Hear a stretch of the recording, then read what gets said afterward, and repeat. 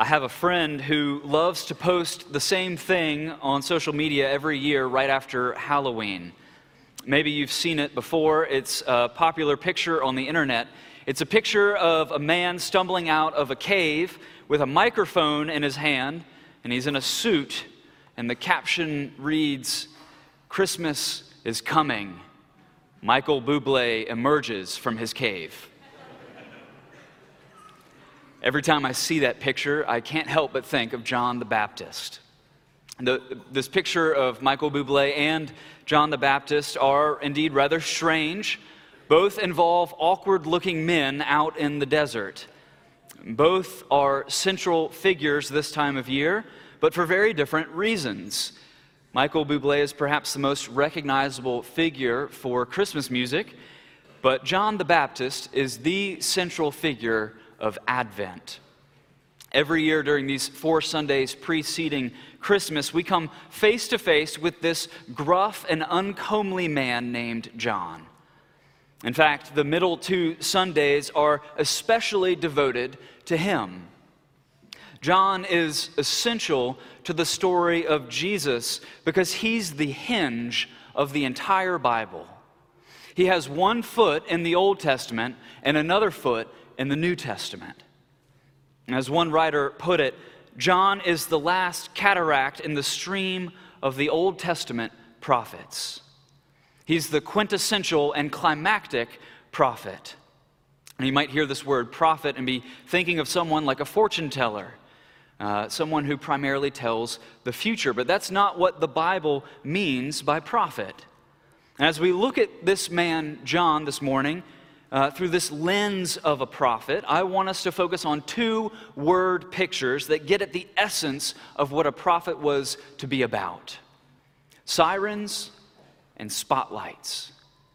The prophets of the Old Testament were both sirens and spotlights. And in our passage this morning, we see John as the greatest siren and spotlight of them all. So look with me at Matthew chapter 3 as we explore these 2 images. First, how is John a siren? Well, sirens are meant to get your attention, and John does just that, both in what he does and in what he says. Verse 1, in those days John the Baptist came preaching in the wilderness of Judea. We know him as John the Baptist, and Matthew introduces him as such. But you'd have to go all the way down to verse 6 to see John actually baptizing. And that's because for Matthew, John's baptism was not nearly as important as his message. According to Matthew, John the Baptist is first and foremost John the preacher, John the prophet.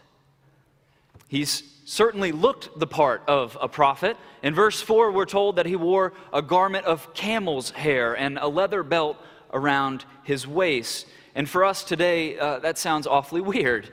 But back in the 1st century, Jews would have unmistakably picked up on what that was a reference to. In 2 Kings, the most famous prophet, one of the most famous prophets of the Old Testament was Elijah. And we are told that he wears this exact same thing. And the prophets throughout the centuries would become associated with this sort of attire. But there was something else about this man, John, who would have gotten people's attention. Isaiah had foretold of a prophet that was going to come and announce what all the prophets had been anticipating: the coming of God to his people. Some even believed that Elijah himself would return from being taken up into heaven by chariots of fire. He was going to return out in the wilderness by the river Jordan, where he was taken up. And now all of a sudden this man John shows up on the scene looking a lot like Elijah, and he's out in the same place that Elijah was taken up into heaven, and it got people's attention. Well, what about his message? Well, it was every bit as loud as his clothing. Repent, for the kingdom of heaven is at hand. With just these few words, John summarizes the entire message of the prophets before him. And 3 things stand out in particular. First, John's message centered around this one central command: repent. Presbyterian minister James Montgomery Boyce told the story of the time that he asked once at children's Sunday school what repentance meant. And a little boy spoke up and said, "Repentance means being sorry for the bad things that we've done." And all the children started nodding their heads, except for one little girl who raised her hand and spoke up and said, "No, it means being sorry enough to quit." Dr. Boyce said this little girl was far closer to the true nature of repentance. Well, what exactly is repentance? What does it mean? Well, we get a good look at what repentance really is in our confession of sin that we say every Sunday. It says a few things. First, repentance is acknowledging our manifold sins and wickedness. This is a crucial first step. It is to rightly see all of our words and our actions and our inclinations that go against God's law as they really are. We acknowledge that all our motivations and behaviors that go against His will are wicked. And we see sin for what it really is, falling short of God's ideal, going beyond His good boundaries, a brokenness that resides in our hearts that makes us want to rebel against His authority. This is a difficult but essential first step in repentance. We see sin for what it is, and then we call it out to God and to others, saying that we see it in ourselves. But we don't stop there. We do something else in the confession. We acknowledge and bewail our manifold sins and wickedness. We are heartily sorry for the deeds we have done. The remembrance of them is grievous unto us, and the burden of them is intolerable. Repentance involves being sorry for our sin, and that's a vital point. Repentance is not merely being sorry for the consequences of our sins. Far less is it sorry that we were caught in our sin. Repentance involves sorrow for the sin itself. It's to hating sin for what it is and bewailing the very thought of it. True repentance involves a crushing burden every time a thought of the old life comes into our minds. And finally, true repentance involves a radical turn. The confession tells us that it entails forgetting all that is past and turning to live in newness of life. Repentance, it involves a radical, once-for-all break with sin. It involves holistic, decisive action. You see, true repentance was not like Lot's wife back in Genesis. When she decided to leave for Sodom, she turned back longingly. Repentance is not turning towards God and having a backup plan. It doesn't turn towards God all the while stuffing all the pleasures and trinkets of the old life in our pockets for the journey ahead. Repentance is not turning toward God with our feet, but having our hearts remain back in the old life. No, true repentance involves a complete turning of heart, mind, and will away from sin and towards God. So sin involves acknowledging our sin, or repentance involves acknowledging our sin, confessing it, bewailing it, and turning from it. And John was a siren who got people's attention because his command to repent was just like all the prophets before him. But a second aspect of his message was important. He preached this message of repentance with a gravity and a sincerity because the kingdom of heaven was at hand. This phrase, the kingdom of heaven, or its equivalent, the kingdom of God, is a phrase bursting with meaning. If the main response of the prophet's message was repentance, then the substance of the prophet's message was the coming of the kingdom of God. This message of the kingdom of God involved this. It was that God rules the world and that He is on the throne, and that each of us have committed cosmic treason by denouncing His reign in the world. And so the prophets proclaimed repentance, and they looked forward to the day that this king would come and establish his perfect reign and judge the world in righteousness. Too often people envision the prophets as fortune tellers. They associate prophecy with crystal balls. But in the Bible, prophecy is less about foretelling and more about forthtelling. The prophets are not so much psychics as they are prosecuting attorneys. One author has put it that the prophets were God's covenant enforcement officers. Their job was to tell God's people to forsake idolatry and to turn and live according to the principles of the kingdom. That was the clarion call of the prophets, to proclaim the truth about God and His kingdom.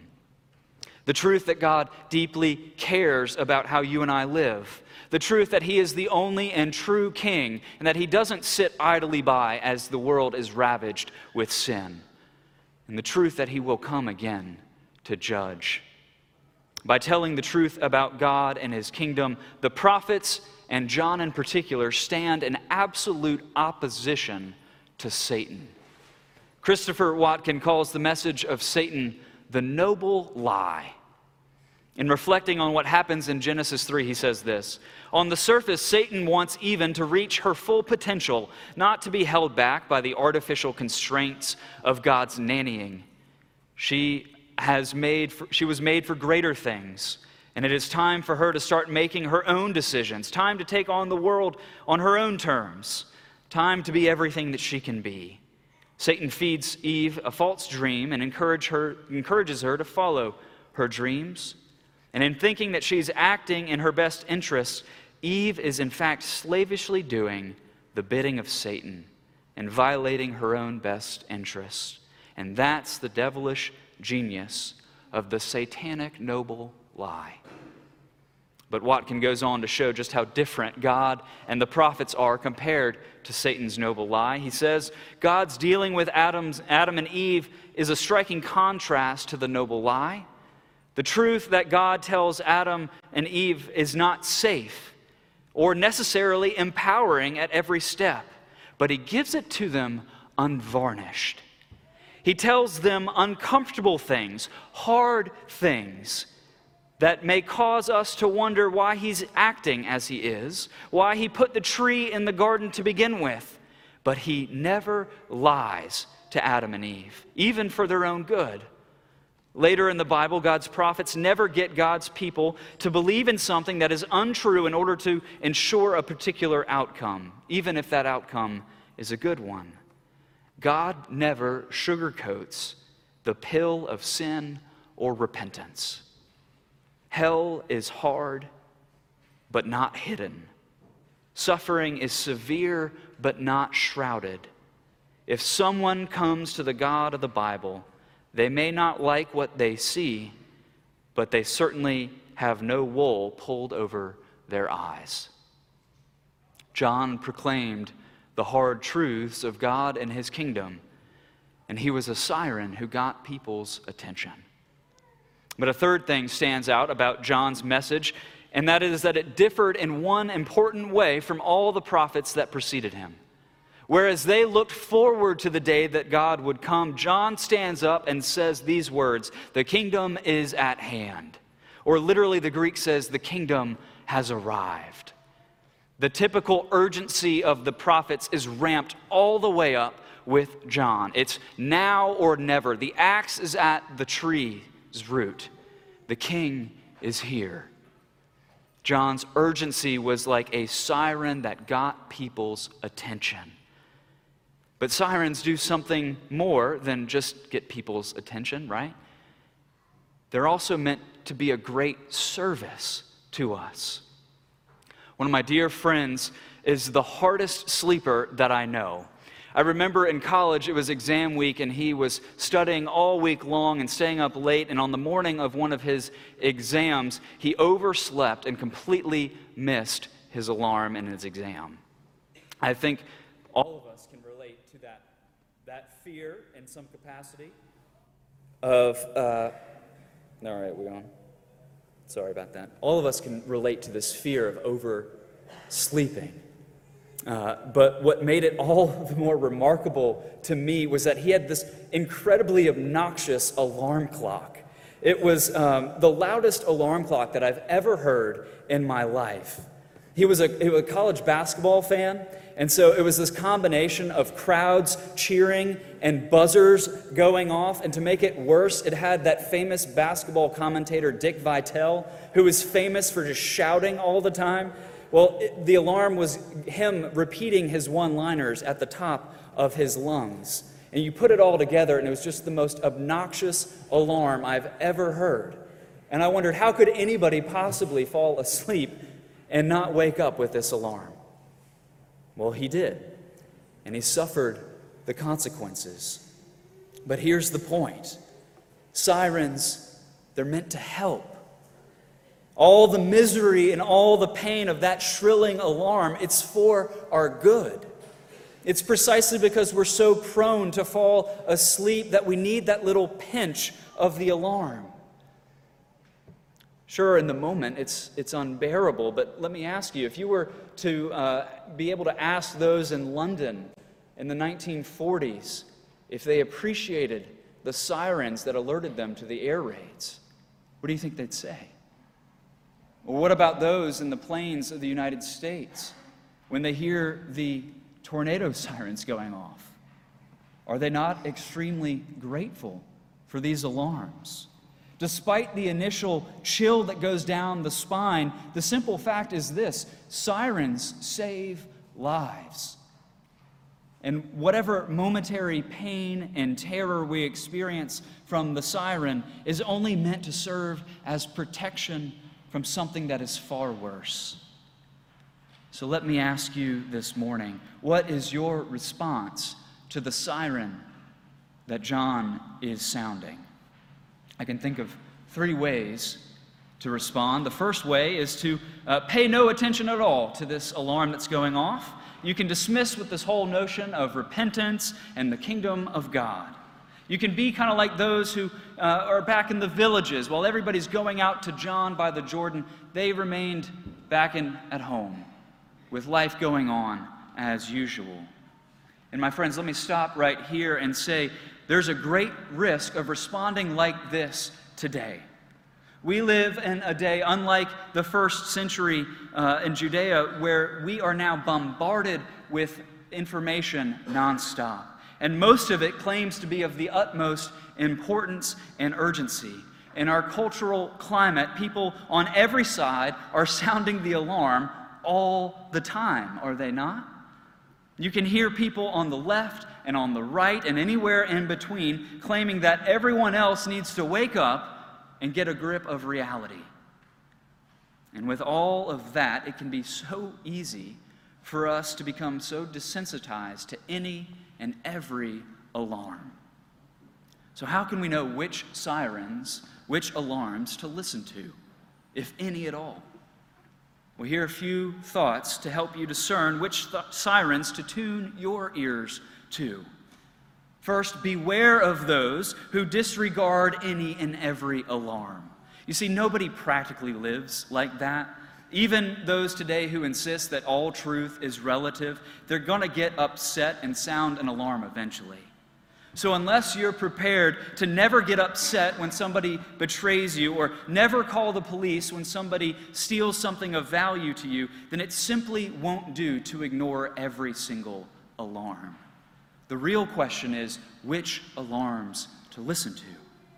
So second, beware of listening only to alarms that have to do with this earthly life only.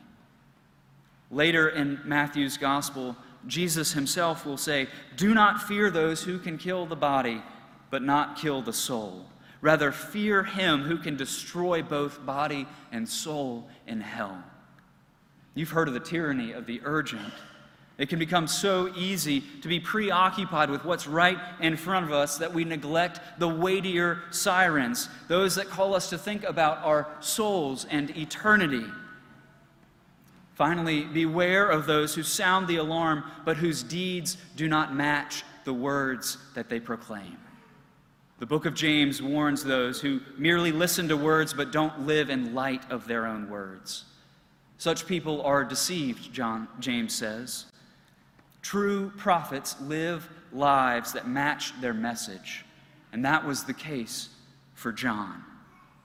Well, that's the first way that you could respond to John's siren call to repent. You can dismiss it all together. And if you are here this morning and that's where you are, please hear me. I beg you to reconsider. Think about what is most important. Slow down and step back and take stock of your life. There's another way to respond. You can be like the Pharisees and the Sadducees in verse 7 who came out to John, but they stayed at a distance. They were on the fringe. They heard about the call to repent, but they made certain presumptions that they believed excused them from their need to repent. They believed that they didn't need to repent because of their ancestral heritage. They were of the right crop of folks.